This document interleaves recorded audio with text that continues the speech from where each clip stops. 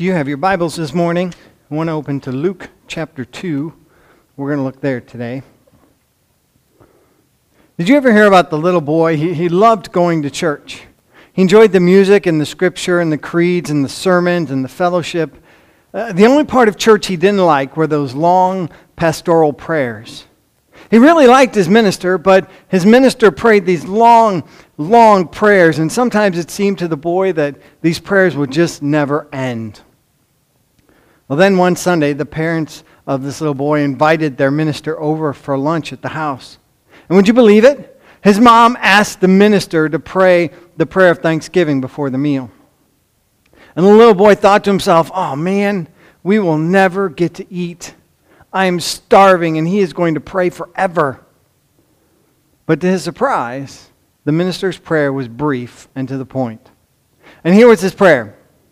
O Lord, bless this home, bless this food, and use us in your service. In Jesus' name, amen.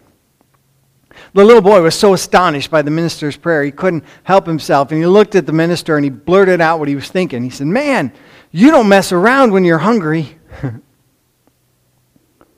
See, this morning, I don't want to mess around. On this Sunday before Christmas, I don't want to mess around because I know that whether we realize it or not, we are all hungry. We are hungry for God. We are hungry for our Savior. We are hungry for Christmas. Because you see, that is precisely what Christmas is all about. We need a Savior. In fact, we are starved for a Savior. And Christmas tells us that a Savior is given. Listen to our scripture, Luke 2, verse 1. In those days, Caesar Augustus issued a decree a census should be taken of the entire Roman world. And this was the first census that took place while Quirinius was governor of Syria. And everyone went to his own town to register. So Joseph also went up from the town of Nazareth in Galilee to Judea, to Bethlehem, the town of David, because he belonged to the house and line of David. He went there to register with Mary, who was pledged to be married to him and was expecting a child. While they were there, the time came for the baby to be born, and she gave birth to her firstborn, a son. She wrapped him in cloths and placed him in a manger because there was no room for him in the inn. Jesus was born. Now, the name Jesus literally means the Lord is salvation, or Yahweh saves, or Savior. See, Jesus came at this time, at Christmas, to do for us what we cannot do for ourselves. He came to be our Savior. He came to save us from our sin. Some years ago, there was a woman named Karen, and she became a missionary. And she was a well-trained nurse, so she was sent to serve in a Methodist mission hospital in a remote corner of Africa. And she loved her work. She knew God had called her to this special healing ministry. She felt incredibly fulfilled in bringing this love and medical care to the people of this impoverished region. But as Christmas approached, her thoughts turned toward home. Christmas was always a wonderful time for her family. They would go to church on Christmas Eve and then open presents all together Christmas morning. Well, what could she send them?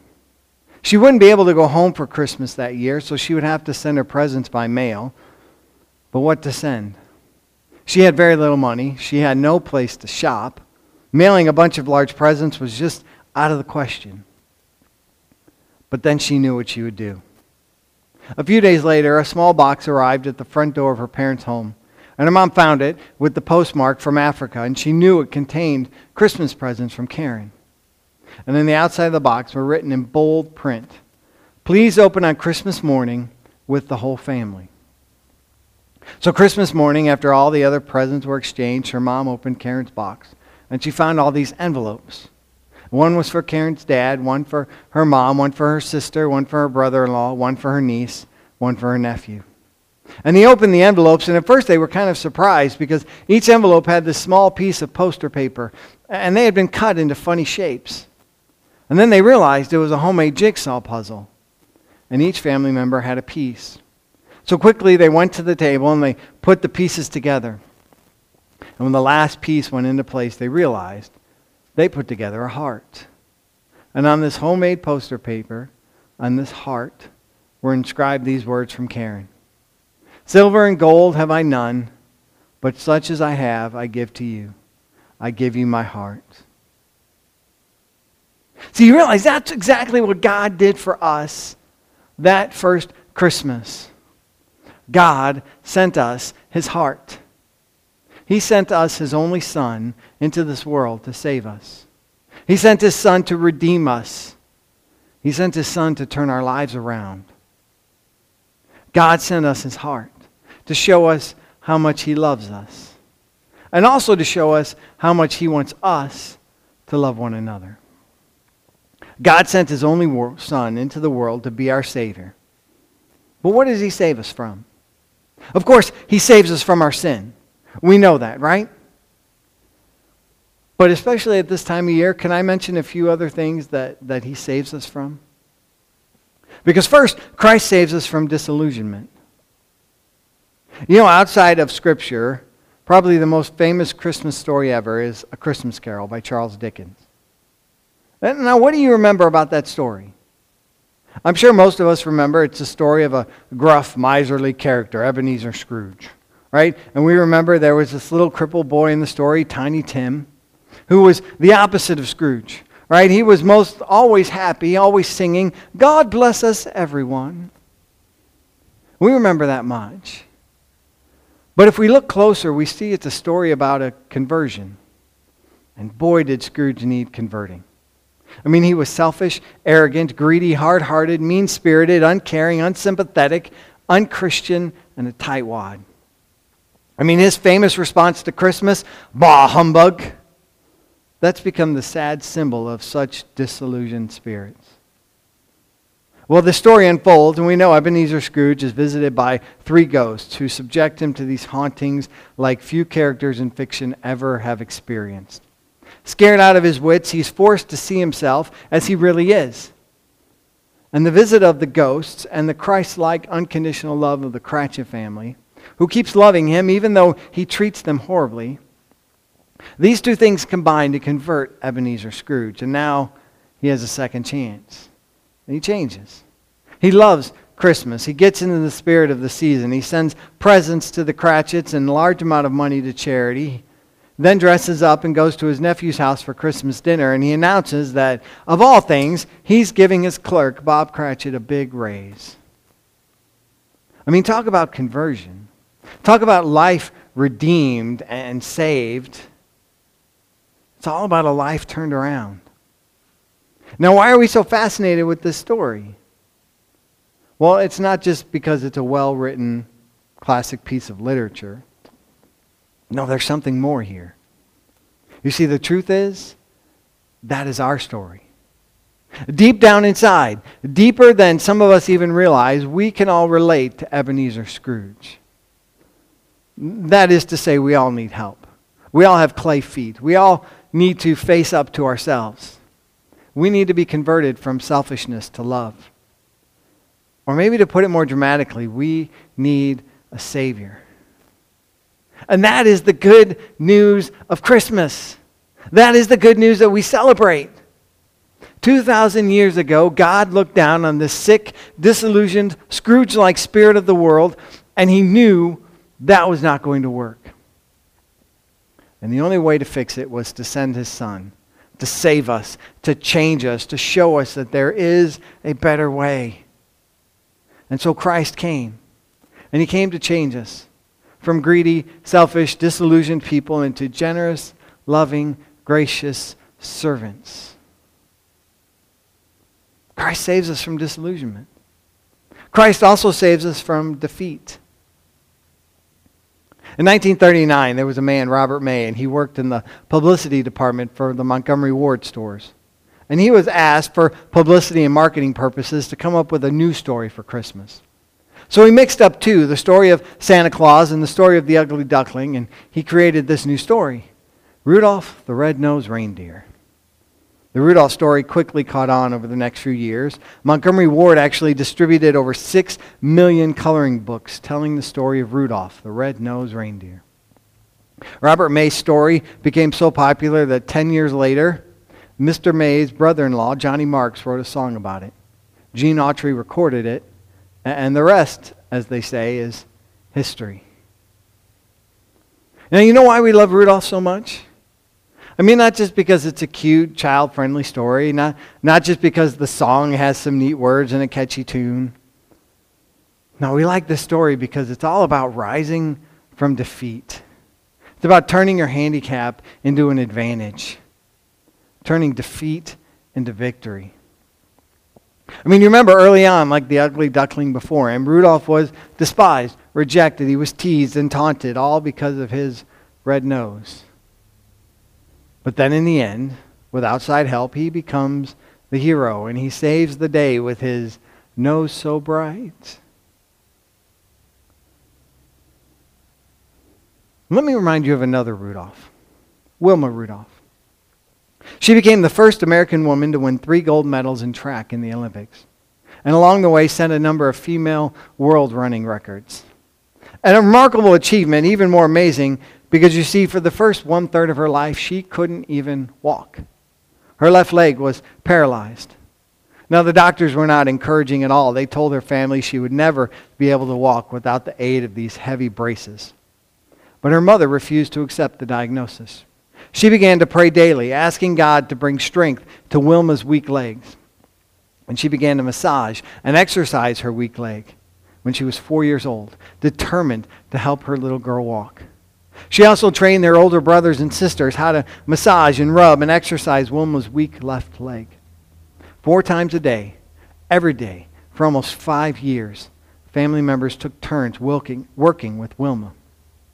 And more times than that every day, they prayed for her.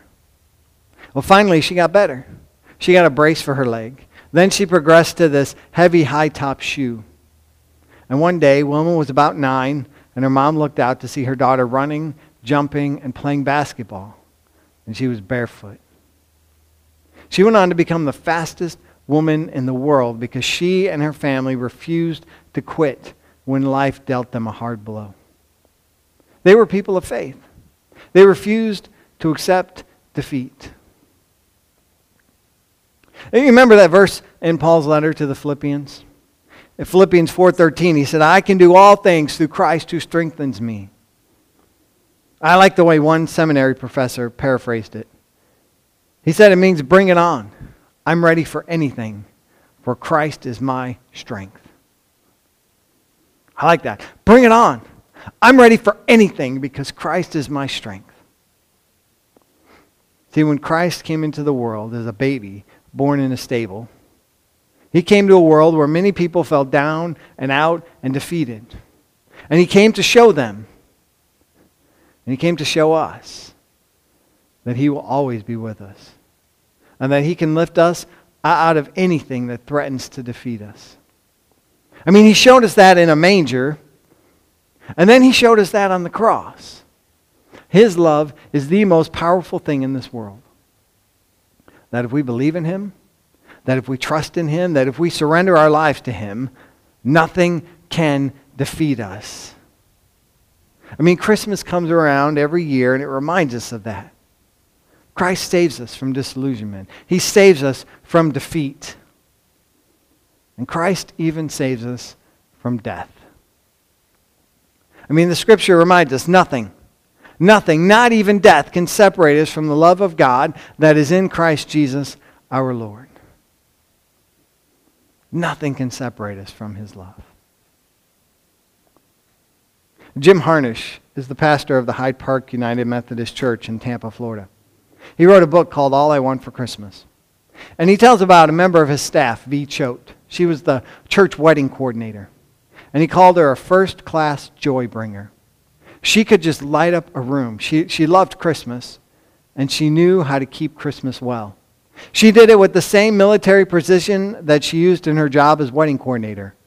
How she would get the bridesmaids to stand up straight and groomsmen to spit out their gum and wedding photographers to obey the church rules. That's how she decorated for Christmas. Every box of her decorations were numbered and labeled. She even had photographs of the decorations so she could remember precisely how things had been done the year before. It took a full week, but by Thanksgiving, Her home, her office, her wardrobe, and even her dogs were decorated for Christmas. She kept Christmas with beauty and love and grace. She kept it by giving gifts and throwing a big party, and she did it all and made it look so easy. And when people thought of V, the word that came to mind was celebration. She celebrated life and love and friendship and faith and drew others into that celebration. Most of all, she celebrated Christmas with music. She loved all kinds of music. Her pastor said beneath it all, V knew how to keep Christmas because she knew the Christ who was born in Bethlehem had been born in her life. And the result was the love and grace of God that became flesh in Bethlehem, became flesh among us in our relationship with V.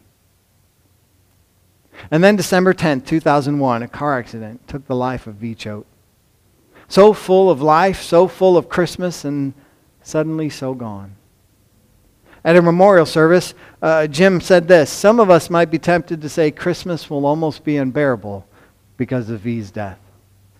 But the deeper truth is, V's death would be unbearable if not for Christmas. A year later, her husband wrote a devotional for the church's Advent booklet, and he said this: December 10th, 2001, the greatest joy in my life was snuffed out.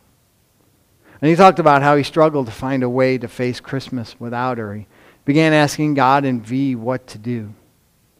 And the answer came. Do what you always do. Go to church, sing in the Messiah, attend Bible study, stay close to friends and family, and don't forget to decorate. He said, by doing what I believe V and God wanted me to do, I found I could still sing Joy to the World and be thrilled by the Hallelujah chorus.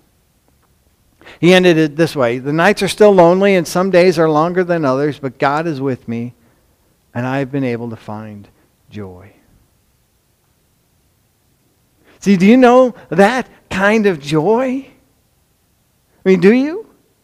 It's that joy that comes from knowing Christ as your Savior and Lord. It's the joy that no matter what happens, Christ will be with us. He will deliver us because He has the power to save us from disillusionment, to save us from defeat. Most importantly, He has the power to save us from death. Harry Belafonte recorded a Christmas carol years ago. It says it all.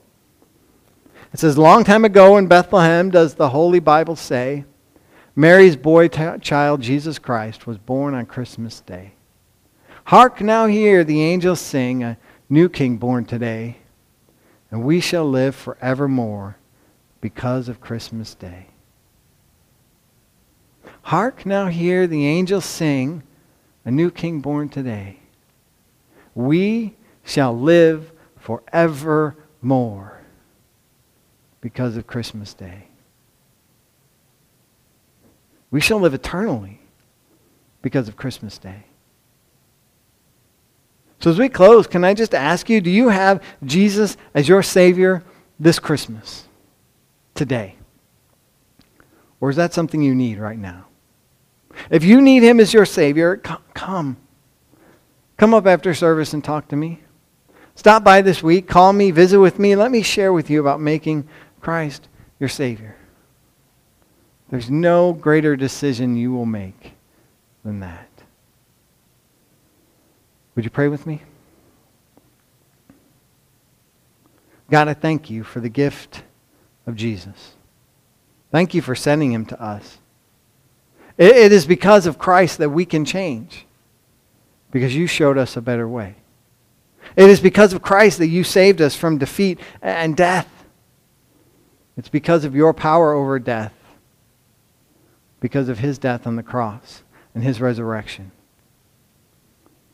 So Lord, help us. Give us your courage to share that message, not just during Christmas, but all year long. That we have a Savior. And we pray this all in Jesus' name. Amen.